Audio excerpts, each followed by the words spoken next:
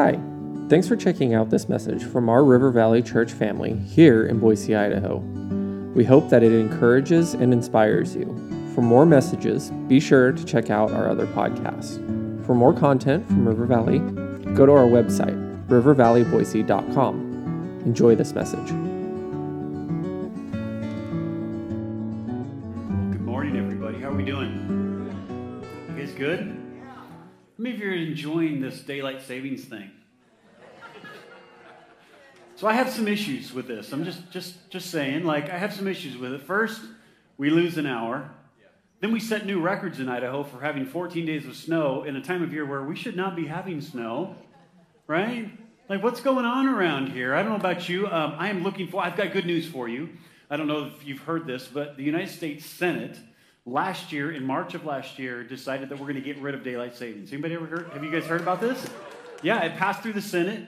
It's going supposedly into the House, and they're going to have some conversations about it. But here's the funniest comment that as I was reading about this, because I'm done with daylight savings. I don't know about you guys, but I'm done with it. And the funniest part was they said they aren't sure how President Biden is going to respond to this. And I thought, out of all of the things that we are contemplating in our country, we're worried about daylight savings at time. Just be done with it. Anybody agree on that? All right, good. Well, we'll write a letter and make sure they get that done. If you're here for the first time at River Valley, we're so glad you're here with us this morning. We're going to spend some time in the Word of God together and just learn and grow. And we've been in a series that is challenging us in some pretty unique ways. And I hope you sense that from our worship this morning. We're not just a church that gathers to sing songs, have somebody talk at us, and then we go do our life. We want to be a people who are building their lives around Jesus, who He is, and what He did. Pastor Zach talked a little bit about that last week of what it looks like to build a Jesus-shaped life. And that's really what our prayer for you is. It's not that you'd be a churchgoer, not that you'd be a person that knows what it's like to set out a few hours on your Sunday mornings to go to church, but that you would be a follower of Jesus, someone whose life resembles and looks like Him. And in other words, that we're living and doing the things that Jesus did because that's what He invited us to. And one of the cool things is that Jesus invited us to this right here, the table with Him. And I think that's one of the most unique things as we think about life. And if you want to compare religions throughout the world, no other religion does the leader of it invite people to come sit at the table with Him. And Jesus did. Not only did He invite us, but He opened up that table, as we're discovering right here and now, to so many different kinds of people. And that was really his passion for us. Zach absolutely killed it last week, kicking off this series for us. Can we give him a hand? It was just an amazing week together. He did such a good job of setting context for us. And how many of you know context is important when you're trying to understand something, right?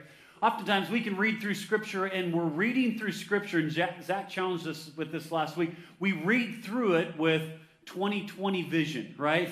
And what I mean by that is the day and age in which we live in an American context, we live in a Western culture, and so sometimes it's hard for us to understand the significance of what we read in Scripture because we've never lived that way in our lives. But this is part of the invitation of God for us, for us to come to the Word of God and to understand the context or what's going on around the Scriptures that we're reading and studying through, because it will give us greater insight as to what's being taught in those moments. And I just thought Zach did an amazing job of just kind of setting the table for us last week and giving us the opportunity to really understand, I think at a deeper level here, what God is trying to do. We're going to spend the next few weeks of unpacking that together, okay? We're going to talk about all these different place settings around this table, but I want you to stand with me if you would. I know you just sat down, but we're going to read the Word of God together, and we're trying to spend a little more time doing this, and this is just simply a place of honoring the Word of God.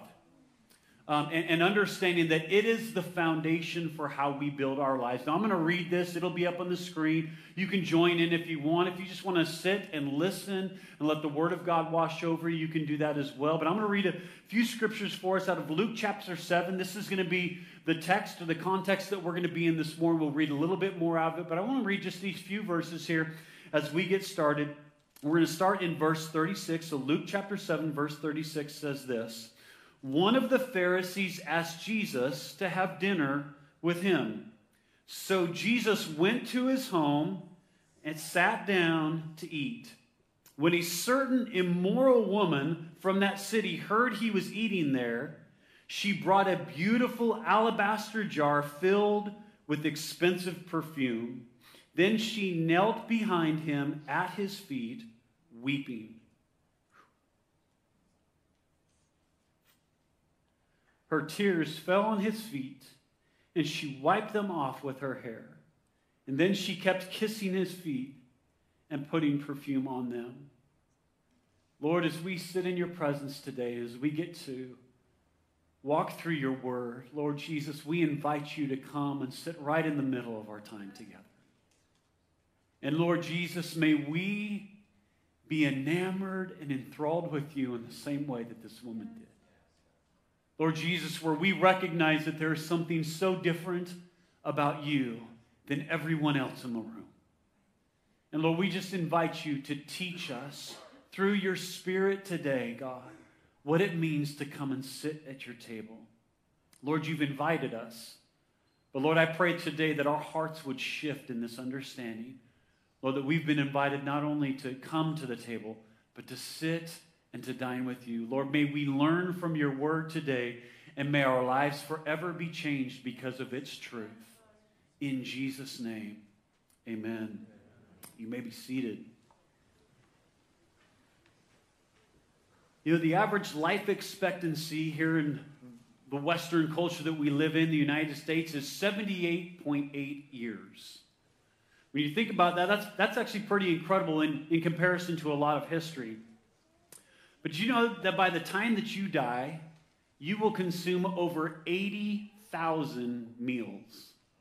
I want you to think about that. Give or take a couple thousand on each side, but somewhere around 80,000 meals will you have consumed, sat at, partaken in some way, shape, or form in your life. Can I just tell you that's a lot of opportunity? You know what the ironic part of that is? You will have also consumed 73,646 pounds of food in those meals. Can I get an amen? Come on, here's what statistics tell. That's like eating 6 elephants in your lifetime.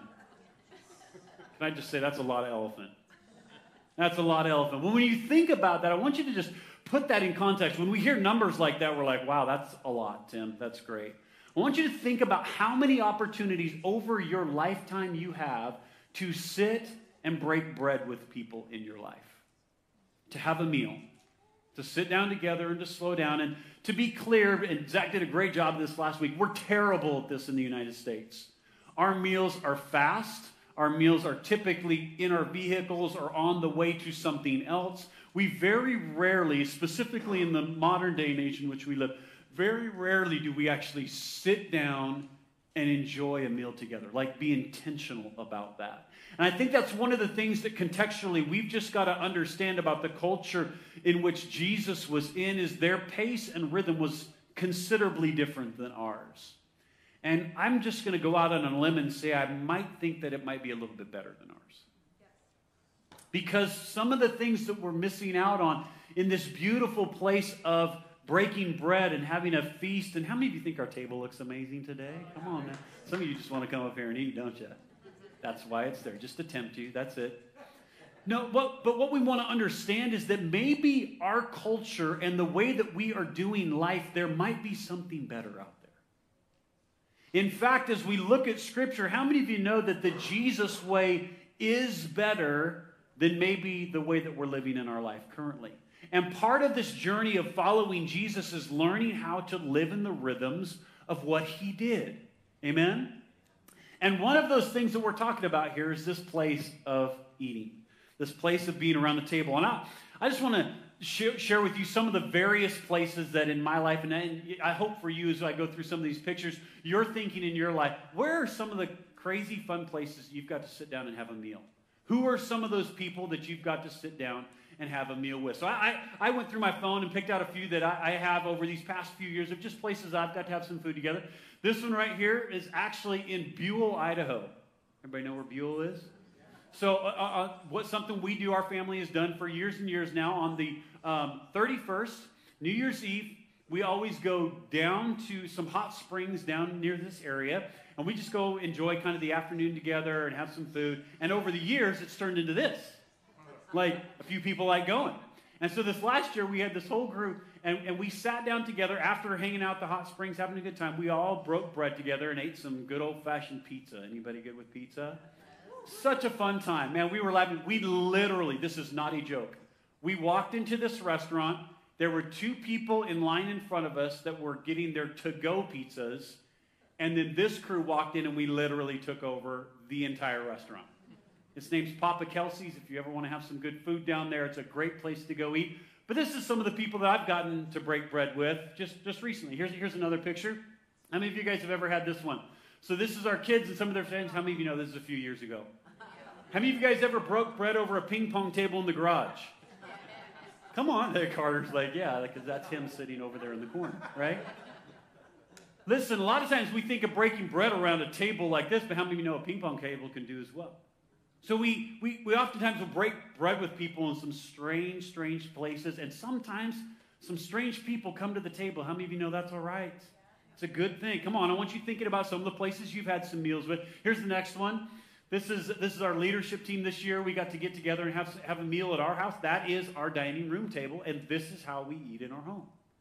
We go to a restaurant and do all those fun things, and that's great. But how many of you know this right here is special? How many of you see little Everly in the middle of the table? She's the boss, man. She was owning it.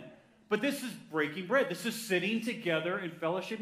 This meal right here probably took, I don't know how, we were at that table for probably an hour and a half, 2 hours. I'm just guessing. I'm not trying to exaggerate. We were just there a really long time, sitting around. Not the most comfortable chairs in the world, just so you know. Not like the world's best food, just really great people to sit around and spend some time with, right?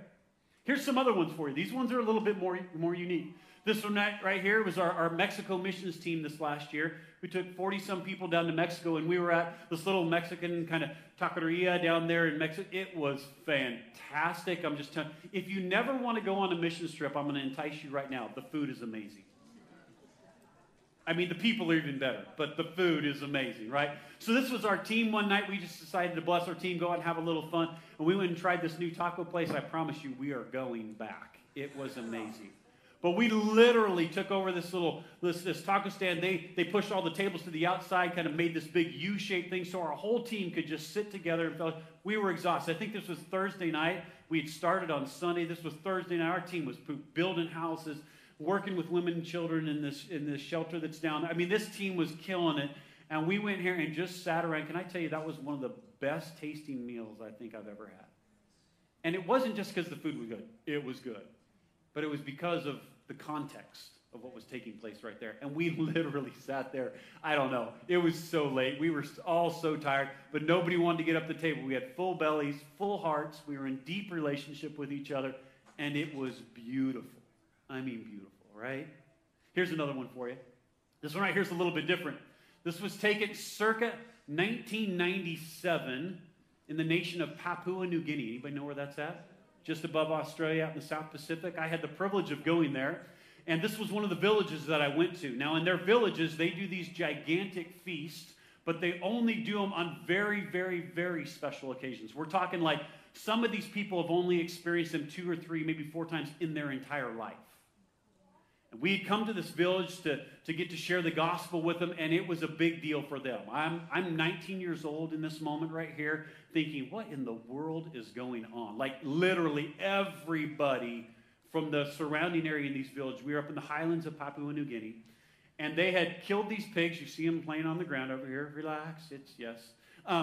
But this is how they prepared their food. And then what they do is they dig a big pit in the ground. They put all these banana leaves in them. They put the food in them. Then they put hot rocks on top of them and more banana leaves and all this kind of stuff. And they let it sit in the ground with all of this kind of fire and all this stuff around. All the rocks were heated up. They let it sit in the ground all overnight, clear into the next day. And that's your meal. So the next day they come and they start peeling back all these banana leaves and all this kind of stuff. And you get to sit and have this feast. And you have it not necessarily around a table, just sitting out in an open area. Now, this was back in the day where you took pictures with like 35 millimeter cameras. Anybody remember that day? So we weren't burning up pictures like we do nowadays because we've got all this digital stuff. And so these were the people that I got to share a table with. And it was their like entire village people, like not like village people singing, and not that kind of village people, like this kind of, it was amazing. One of the most life-changing moments of my life when it came to breaking bread with people. Everything in my mind was going, don't eat this food, you're going to die, you're in trouble. And I just sat there and I just felt like the Holy Spirit gave me just this peace and calm to just be here with these in this moment. And it was amazing, and I'm still here today to tell you about the story, right? Trust, that's when you pray over your meal. You don't need to pray over your meals here. You need to give thanks here, but that's where you need to pray over your food. Amen? You guys with me? Come on, you're way too uptight this morning.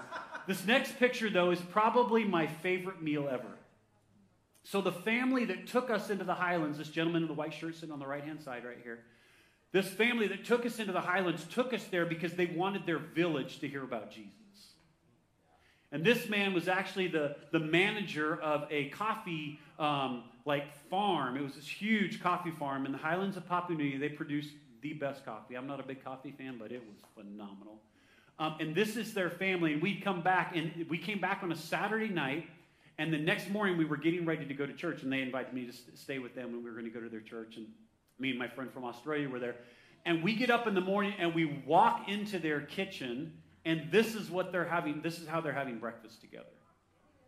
And you know what the coolest part was? They didn't feel weird or ashamed in any way, shape, or form. They just invited us to come and sit at their table. And it was sitting on the floor. And we just sat around, and some of that was the pig from the mountains that we brought back.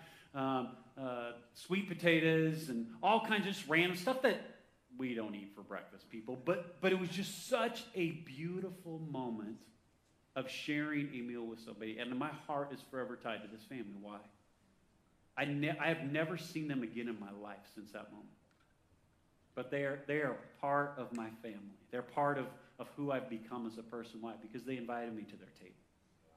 So here's what I want to remind you of. A lot of times we put context around the table of being like this. And I just want to say this is one nice table. I know the man who built it.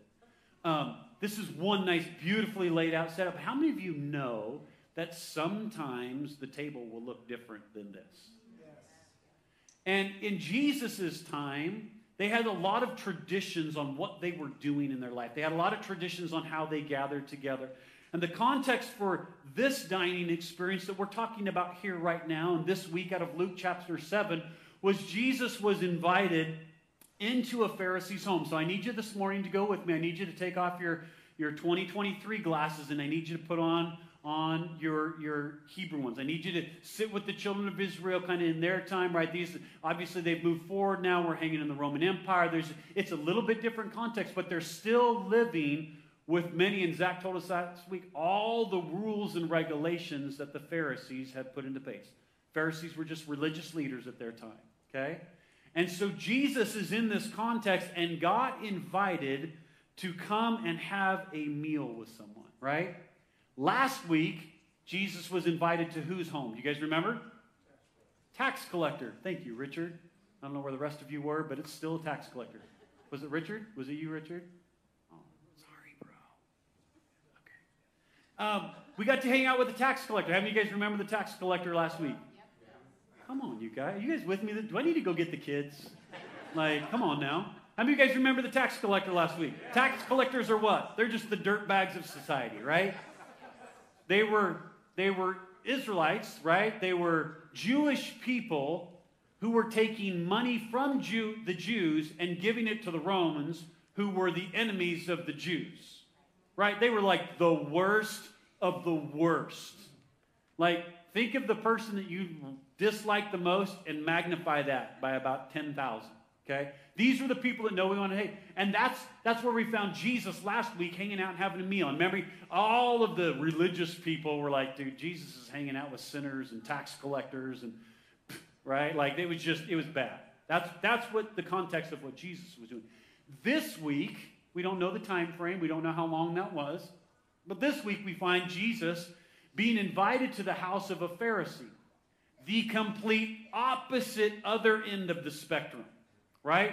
One week he's hanging out with the lowest of lows, the people that nobody else wants to be around, won't even look at them. They literally would turn their back to them when they were walking down the street or around the tax collectors. They hated them. And now we're going to the other end of the spectrum. Jesus gets invited over to a Pharisee's house. And this Pharisee was one of the religious leaders of their time, and one that obviously had some significant influence through his life. But he was invited over to that table. And as we see this interaction begin to take place, there's some interesting things that I want you to just put in your mind right here, right? Number one, Pharisees didn't just invite anybody over to their house. It wasn't just like, I'm feeling generous today, we're going to invite. There was some kind of motivation behind this Pharisee inviting Jesus to his home. And more than likely, it probably was not a good motivation. Just saying. Now, I could be totally wrong. We're looking at this context. We think that we know this is a Pharisee named Simon, but we're just going to leave that where it's at this morning. But just know that the motivations behind the invite to this Pharisee's house was probably not a good one. Probably trying to did. All the Pharisees to this point in time, all they're trying to do is blow Jesus up. I mean, not literally blow him up, but literally, like, in every conversation that they're having with him, they're trying to make him look bad. They're trying to get him to contradict himself. They're trying to get to the place where they can say, let's kill this guy. That's what they were dealing with, right? Because they believed what he was teaching was heresy. And in the context of their culture, it was, without a doubt. Unless he was who he said he was, right?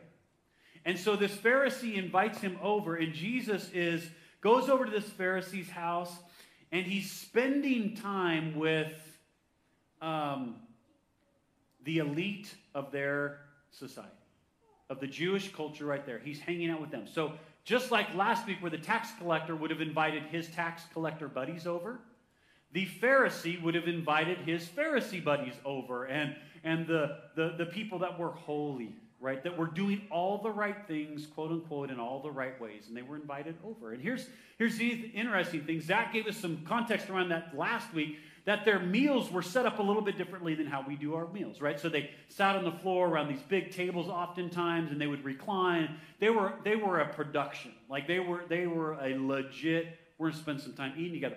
Oftentimes these meals as well, because they couldn't fit all of the people maybe in a home kind of setting, they would have it to where a lot of this was in a courtyard type setting where there were some open sides to it where people on the outside, so people walking down the streets, other Pharisees, all of those type of people would walk along and look and go, oh, who's having dinner at so-and-so's house tonight?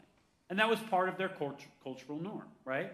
It's part of the reason why as we continue reading through Scripture, you'll see Jesus eating with people and the Pharisees standing off to the side. They weren't taking part in the meal. They weren't invited. But they're standing off to the side watching this meal take place, right? So oftentimes it's in this open air setting. How many think that's kind of cool? That'd be kind of fun, right? I mean, this time of year it would suck. It would be bad. But we like eating out. How many of you guys like a barbecue? Yeah. How many of you guys like going to an outdoor eating venue and enjoying a meal outside? Yeah, that's why we live in Idaho. We enjoy those things, right? Well, they did that kind of same thing in their culture as well. And so other people were watching what's going on. And we have that taking place right here and now because we have somebody show up to this meal that was not invited.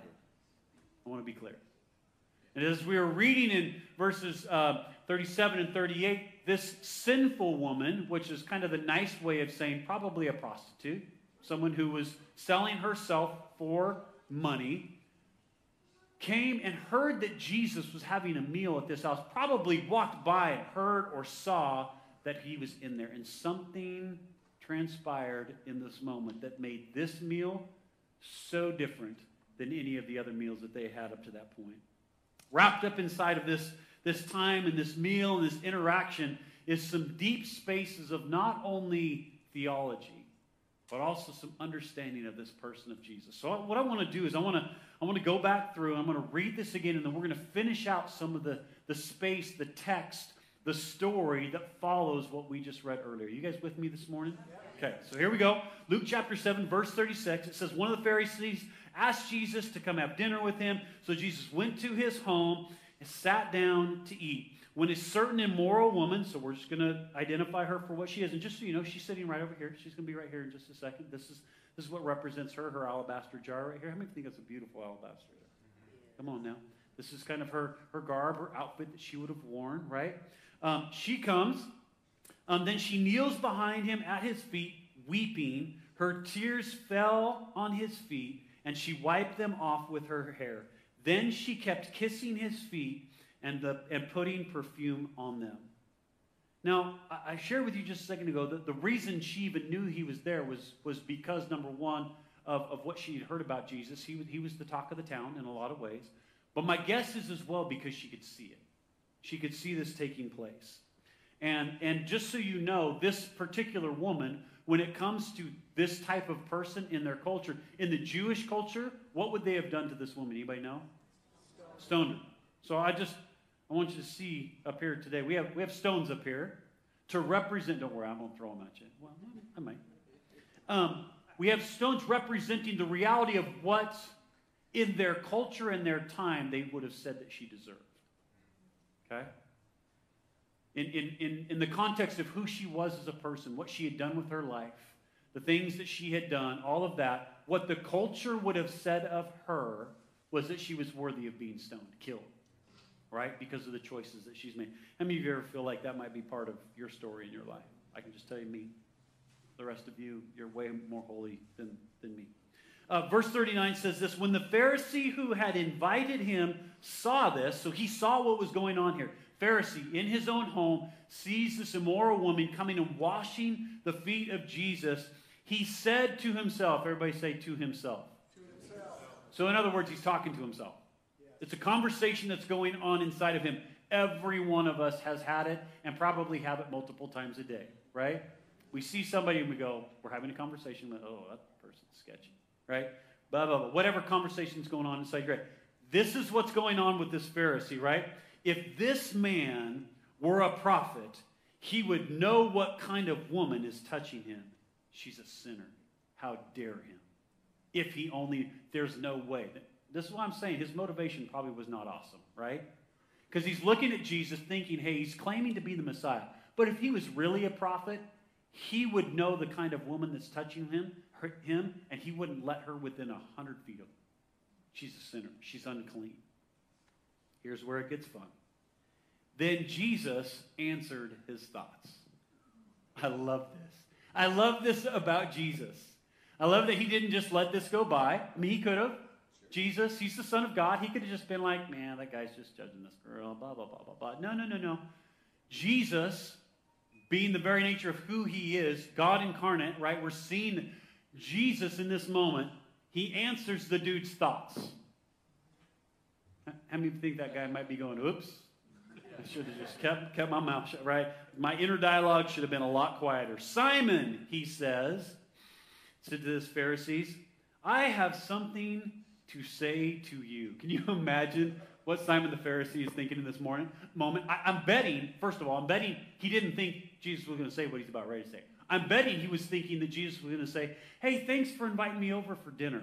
It's really nice of you. Love the spread we got going here. You're a good dude. Like, I'm sure Simon in his mind is not going, oh, Jesus just read my thoughts. That's not where Simon's brain's at, right?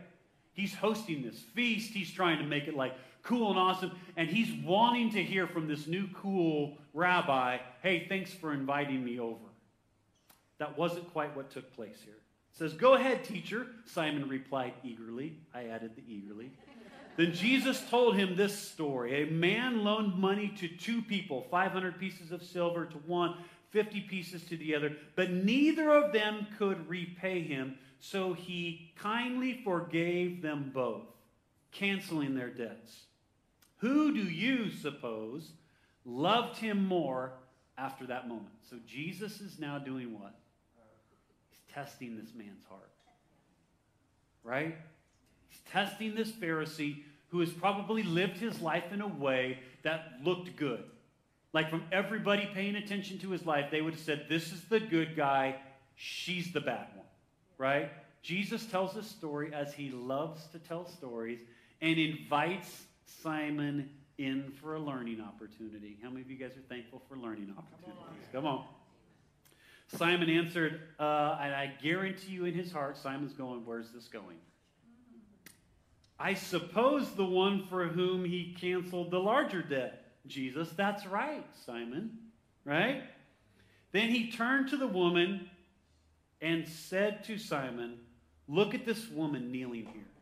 When I entered your home, speaking to Simon, you didn't offer me water to wash the dust from my feet, but she has washed them with her tears and wiped them with her hair. Just so you know, the washing of feet would have been customary in entering into any home at that time. Specifically into a Pharisee's home, they would have almost required that of everybody coming in. They would have a servant that would have taken care of that. But that was not even offered to Jesus. This is why I say the motivation of Simon probably wasn't in the best spot. Initially inviting Jesus over for dinner, right? You didn't greet me with a kiss, but from the time I first came in, she has not stopped kissing my feet. The most unclean part of a person in that time and place. You neglected the courtesy of olive oil to anoint my head, but she has anointed my feet with rare perfume. I tell you, her sins, and they are many, have been forgiven. So she has shown me much love, but a person who is forgiven little shows only a little love. Then Jesus said to the woman, your sins are forgiven. That is a huge statement that we don't even have time to unpack today. But that's a big deal. The men, listen to this, the men at the table, so these would have been his buddies, I'm just telling you, they were Pharisees. They were religious uppity-ups, said among themselves, notice they didn't say this to Jesus, who is this man that he goes around forgiving sin? And Jesus said to the woman, didn't even dignify what was going on with them with a response. He said, your faith has saved you. Go in peace. Now that's a dinner. That's a dinner. In this moment, what Jesus began to unpack for these people that thought they were right in the way that they were living was how corrupt their hearts were. Jesus began to teach them a principle of just what would have been common courtesy in his time as he came to this meal to just wash his feet, provide for him that cleansing capability for their home and this meal to be a cleanly environment. They would have also anointed them with oil. That was just a common courtesy thing that when you invite somebody into your home specifically for a meal like this, the oil would kind of help knock down the dust and it had a fragrance to it and all those types of things. They didn't do any of those things for Jesus. So basically, what they were speaking to Jesus in that moment was, you're not important enough to do these things too. And so what happened was the most beautiful expression of love, I think, that we see throughout Scripture in direction towards Jesus. That a woman who didn't deserve his attention or time, didn't even have a place to come and sit at that table, was invited by Jesus himself, and she poured out this extravagant love offering to him. It's beautiful. In fact, you can go into the history of this, but that perfume that she brought, they say, is worth about a year's wages. So I just want you to think about that in your mind. And I'm not trying to make you feel guilty this morning, but I want to just invite you to this question for yourself. When was the last time that you brought Jesus worship and love that was worth a year of your wages? When was the last time you stepped into a worship environment and said, I'm not a dancer, I'm not a shouter, I'm not a hand raiser, but Jesus, you are so worth it. Jesus, you forgave me. You've healed me. You've called me your own. Jesus, you get all of my worship. We sang about it this morning, right? I will make room for you. Like it's clearing out all of the other noise of our life and recognizing Jesus for who he is. Here's what I fear. Church of America, Church of the Treasure Valley, River Valley, that we would bring a greater sacrifice to the things of this world that we love and enjoy than the person of Jesus Christ who has saved and redeemed us. It's a scary thought. It's a scary thought to me that the one who actually purchased our soul would get less of our heart than a football team or a basketball team or a baseball team or your workplace or whatever recreation or vacation gets the worship of your life. I want to invite you, and this is what we're trying to build in our culture here. This is not, don't feel condemned. I want to invite you to something. What I'm trying to help you to see is that Jesus is so worthy of the extravagant worship that we bring him. There is not another human being on the planet that has given you the opportunity that he has given you to come and have relationship with the creator of the universe. Yet oftentimes we're so reserved in how we worship him.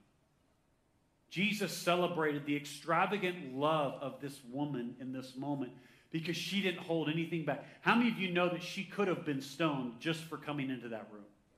Like the risk to her life, to her well-being, the physical harm that she could have received by going through that, making the decision to come into that environment, she saw Jesus as worth that risk.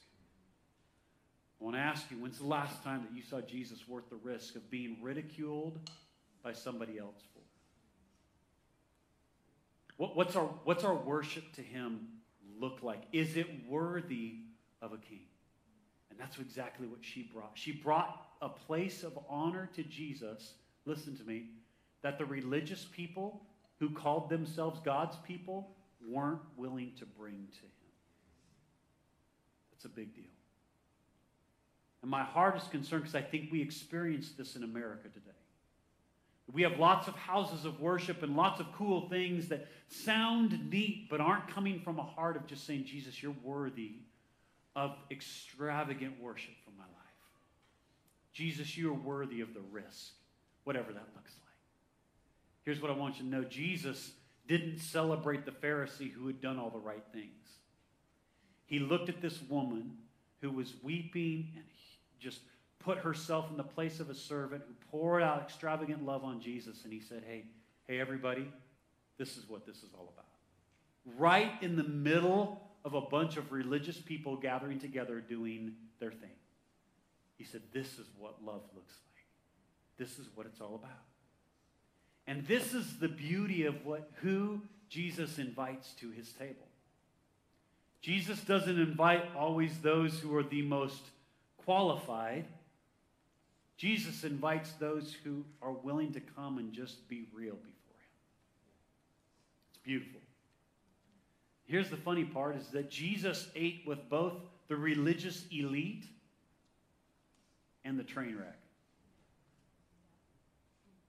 Jesus was willing to share a meal with tax collectors and gluttons and all of these people that in society nobody wanted to be around, and he accepted the invite from a Pharisee, a religious person, a person who from the outward appearance had it all together. Jesus was not concerned on who the invite was from. He just wanted to be with people.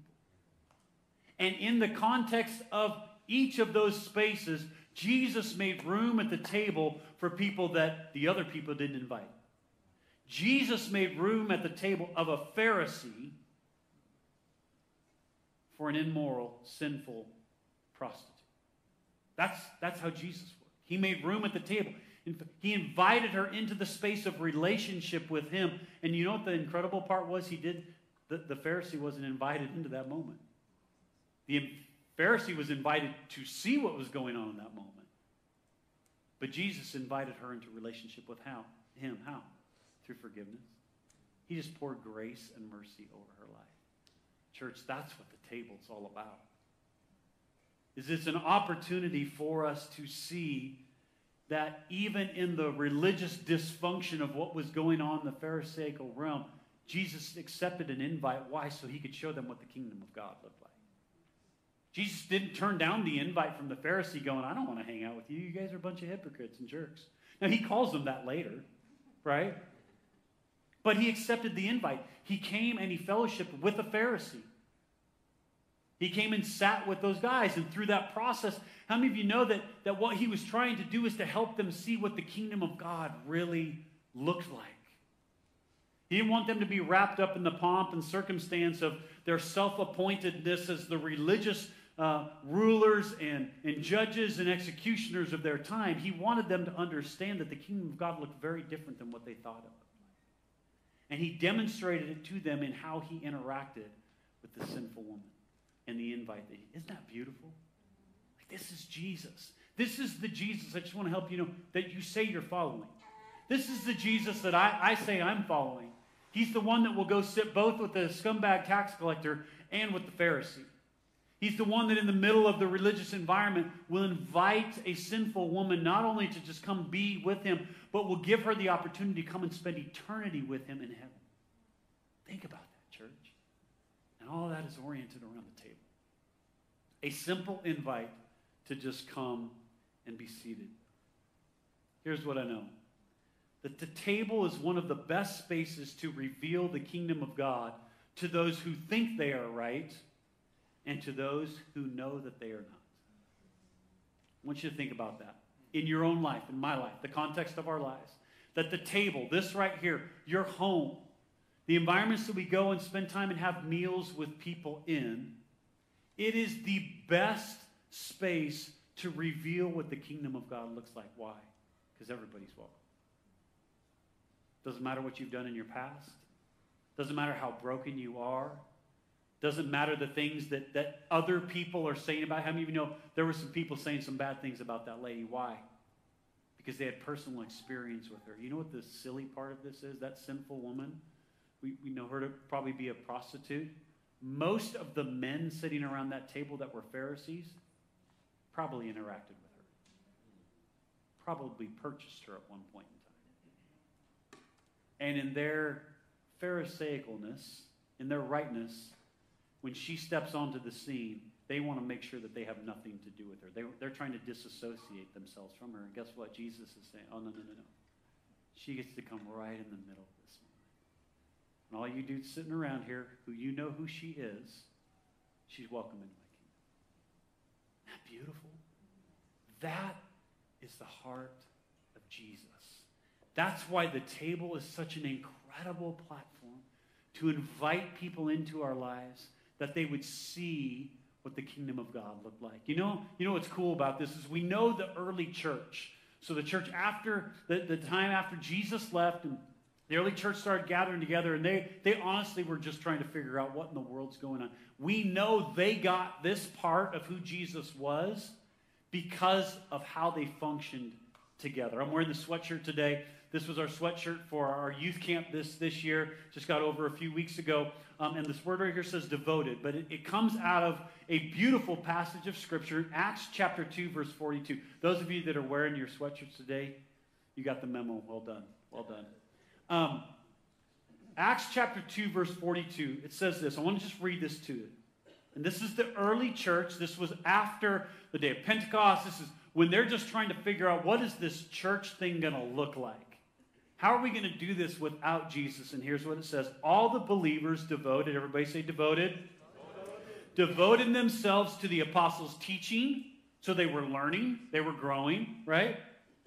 To fellowship, that means getting together and hanging out and having fun and just doing life and things together. Playing cards, I don't know if they played cards, but, well, I know they didn't play cards. They didn't have cards. But just having a good time together, right? And to the sharing in meals, including the Lord's Supper, and to prayer. These were the things that the early church did as they were beginning to form. Can I just tell you that Jesus has the same plan for the church of today? And so when we look at this, they didn't just come up with the fact of, hey, we should just let's do dinner together. That'd be fun. We should try that. That's not what they're doing. They're mirroring the Jesus way of what Jesus did with his disciples. They're modeling what Jesus did with the tax collector and the Pharisee. And he interacted with them. He set the table and invited them to come and be a part. And guess what? That's what the early church started doing. Why? Because it's the Jesus way.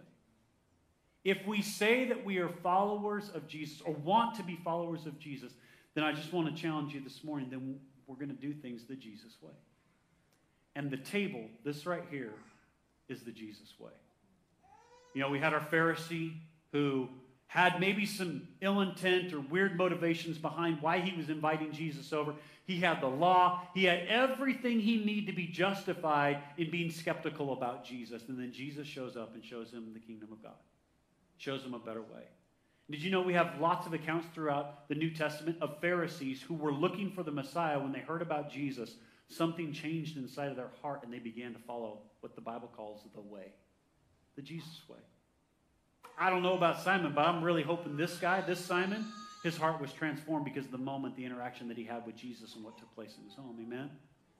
The other end of the table down here, we had our immoral, our sinful woman who was invited with her beautiful alabaster jar to come and sit and be a part of communion with Jesus. We have our tax collector who everybody would have wanted to kill if they had the opportunity. Stole from their families, was just a complete dirtbag, and Jesus said, hey, I'll go have dinner with him too. So I want to ask you this morning, as we go on this journey, because this is what we're doing, we're learning about Jesus. You are learning today about the Jesus that you say you're following. I'm learning today about this Jesus that I say that I'm following. And Jesus' way was to have some meals with people. And to have some meals with people that, like I said, were on the outside looking in. I'll share one more story with you, and then we're going to close out today. 1996, so the year before I went to Papua New Guinea, I went to New Zealand. And I was working on a medical boat down there called the Island Mercy through a group called Youth with a Mission. And they ran these things called discipleship training schools, a 6-month school where the first 3 months it's this intense kind of learning environment where you're learning and growing and processing through your life and relationships and all this kind. Get some great biblical teaching. And the following 3 months, you go out on outreach. And you go out into the cities and places. That boat typically traveled to like Tonga and Samoa and Fiji and Papua New Guinea, and they would pull into these harbors and they would do these medical clinics. You guys still with me this morning? Yeah. I promise I'll be done in a second. And so I was on this ship, went down there to be a part of this discipleship training school. We had done our 3 months of training and equipping, and then we started doing outreach. And what we did for the majority of our outreach was we sailed all the way around New Zealand and went to a bunch of different cities. And one of the cities that we pulled into was Auckland, New Zealand. Beautiful port city, amazing, amazing place. We pulled in there, and me and a couple of the guys that I had just built great relationships with, we were just saying, God, like, what do you want us to do here? It's a big city, lots of people. Lord, how can we make an impact in somebody's lives? And so before we would go out on outreach, we'd get together in these little groups and we'd just pray. We'd spend maybe an hour saying, God, we need your direction. We need your help. We didn't have anything specific that we were going to do. There was times where we did. We'd go visit schools and churches and all that kind of stuff. But there was just some times where we just gather together and go. And as we were sitting there praying together, one of the guys says, man, I see the weirdest picture. He said, I see this red light, and it's blinking on and off. I was like, okay. The other buddy that was sitting there, he said, man, I saw this woman sitting in kind of this window I don't really know what it was, but just like a clear window between me and her, and I was walking out in the street, and we just continued praying. And as we were talking through this place, I said, and I see a McDonald's. And they're all looking at me like, dude, we're trying to be spiritual here, bro. Like, come on, we're getting lights, and we're getting a woman this, and you're getting McDonald's? I'm like, I'm just telling you what I'm sensing in this. And so we prayed for a few minutes longer, and we were just like, well, let's just go walk the city. We're just going to go walk. See what God does in this moment. So we start walking through Auckland, New Zealand. Had no idea. Never been there before in our lives. None of us. One of them was from Australia. The other guy was from the United States with me. We're walking through Auckland, New Zealand, and we're just kind of cruising up and down streets. And all of a sudden, we look up this street, and there's this red light blinking. And it was a red light that was like attached to a building, not like a stoplight red light. So we're like, maybe we should follow the red light, right? So we go cruising up this street. We're just praying the whole time, like, God, what do you have? And so we walk up to this street, and there's a red light. And as we look down the street, there's a bunch of red lights. We're like, wow, this is incredible. Yes, we're a little dumb and naive. We turn down this street, and we start walking down it. And as we start looking around, we're like, maybe we should not be here, right? We start noticing the type of shops. And this was the sex district of Auckland, New Zealand. Had no idea it even existed. We were walking down there, and as we were walking down this street, where these red lights were basically common terms of prostitution space, right? Brothels is the old school term. And we were walking down, and man, this is a kid from Idaho. Never experienced that before in my life. Had no idea what in the world was going on, right? We're cruising down this street, and we come up to this building, and there's a woman sitting in the window of one of those places, and the dude's like, that's her. I'm like, what do you mean that's her? He's like, that's her. Like, that's the woman that I saw as we were praying. I'm like, oh, that's cool. What are we going to do with that? Like, right? Like, so we found the red light. We've got the lady sitting in the window, and I have McDonald's. Right? Not like the most. So we're in that moment. We just stop and we pray, and we're like, Lord, what are you telling us to do? And it was like as clear as day. The Lord was like, spend the money to have her for an hour and take her to eat. And we were like, well, that's weird. Never seen that in the Bible, never read that. Nobody ever told us that story. And so we did. We went up to this building, knocked on the door. A guy came to the door who was sketchy as heck. And we said, hey, we would like to take her to dinner. And he looked at us like we were from another planet. Like straight out, you guys are Looney Tunes. And we're like, we'll pay whatever it is for an hour with her. But we'd like to take her to dinner. And he's like, if you got the money. So we gave this guy the money. I can't even remember how much it was. We were poor. We're missionaries. So we're giving him all the money that we have, except for what we were trying to save for dinner. I can't remember even how much that was. And so this lady walks out with the most bewildered look on her face, like clearly not anything that she'd ever experienced before. We go to walking up the street, and we're like, hey, we want to be clear with you. We want nothing from you. And she's just like walking with us, and like it was a very surreal moment. And literally, right around the corner from the Red District is what? McDonald's. Thank you. You guys are prophetic. It's amazing. There's a McDonald's. So we go into McDonald's, not the like coolest environment, not like a candlelit dinner. None of that. We sit down at the table, ask her what she wants. We order her food. If I remember right, we didn't even have enough money to buy us food. I don't know. I think that's part of the story. But anyways, we're sitting there with her. And I look across the street, and there's this little flower shop. And we had just enough money. I went across the street. We bought her a red rose, set it in front of her, and we just started having conversation with this girl. And man, it was one of the most life-changing moments in my life.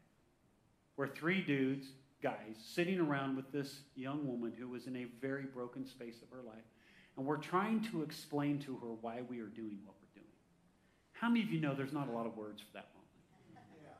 Like, how do you explain that? So we just told her the truth. We said, hey, we were back at our boat that's down at the docks, right? She's like, sure you were.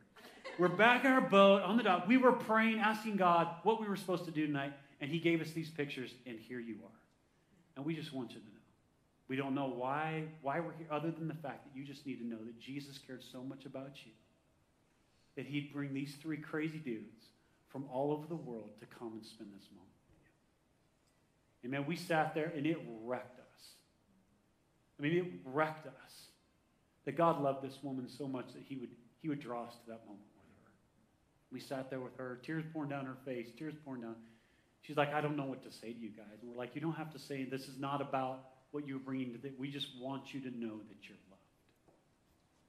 We got a moment to pray over this girl. I don't know what happened with her life. Jesus didn't let me be a part of the aftermath of that. But what I want you to know is that moment, that meal that we got to share with her was one that I'll never forget in my life. It was probably the worst food ever. But because of God's love for that woman, we got to be a part of a moment in her life. Now, I don't know what adventure you're living with Jesus, but here's what I want you to know. He has those types of adventures for us every day of our life. Yes. And there's someone who needs to be invited to the table with you. Come on. If for no other reason, just to say, I don't know why we're having this meal, but I want you to know that God loves you. Yep. That's right. He sees you. He cares about you. And if in your life, in our lives as a church family, if we're not making room at the table like Jesus made it his, church, I want to invite us to think that maybe we might be missing out on some of the following of Jesus. Because I don't know who Jesus has for you to sit at the table with you, but here's what I do know. He already invited you to come sit with him, and he's inviting you to invite some others. Church, that's the culture we want to create. That's the people we want to be. People whose lives look like the one that we say that we're following. Yeah. So when we talk about this being at the table, I want to invite you to expand that out in your life a little bit and just say, Jesus, who are you encouraging me or inviting me to bring to the table? That they would know your love. Pastor Rod next week's going to bring us another message around this same space, and here's what I'm challenging you to do. We're seeding your hearts because I believe there's a work that God wants to do in us as a church family. Of opening our hearts and our lives, and I would even say your kitchen tables, to some people who need some love in their life. Jesus didn't give that commission to other people. He invited us to be a part of his table so that we would know how to do it with others. Amen? I want to pray over us this morning. And I'm going to ask that the Lord, the Holy Spirit, would do an incredible work in our hearts today.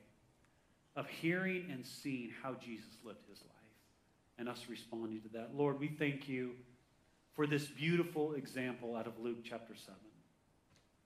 Lord, we thank you for this amazing woman, God, who had the faith, the tenacity, whatever it was inside of her to run to you, Jesus, and to show us what real love looks like.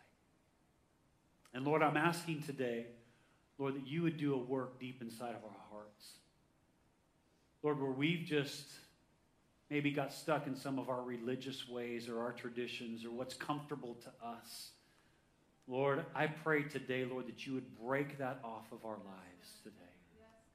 And Jesus, that we would be those who think more about you than we are worried about what other people think about us with you.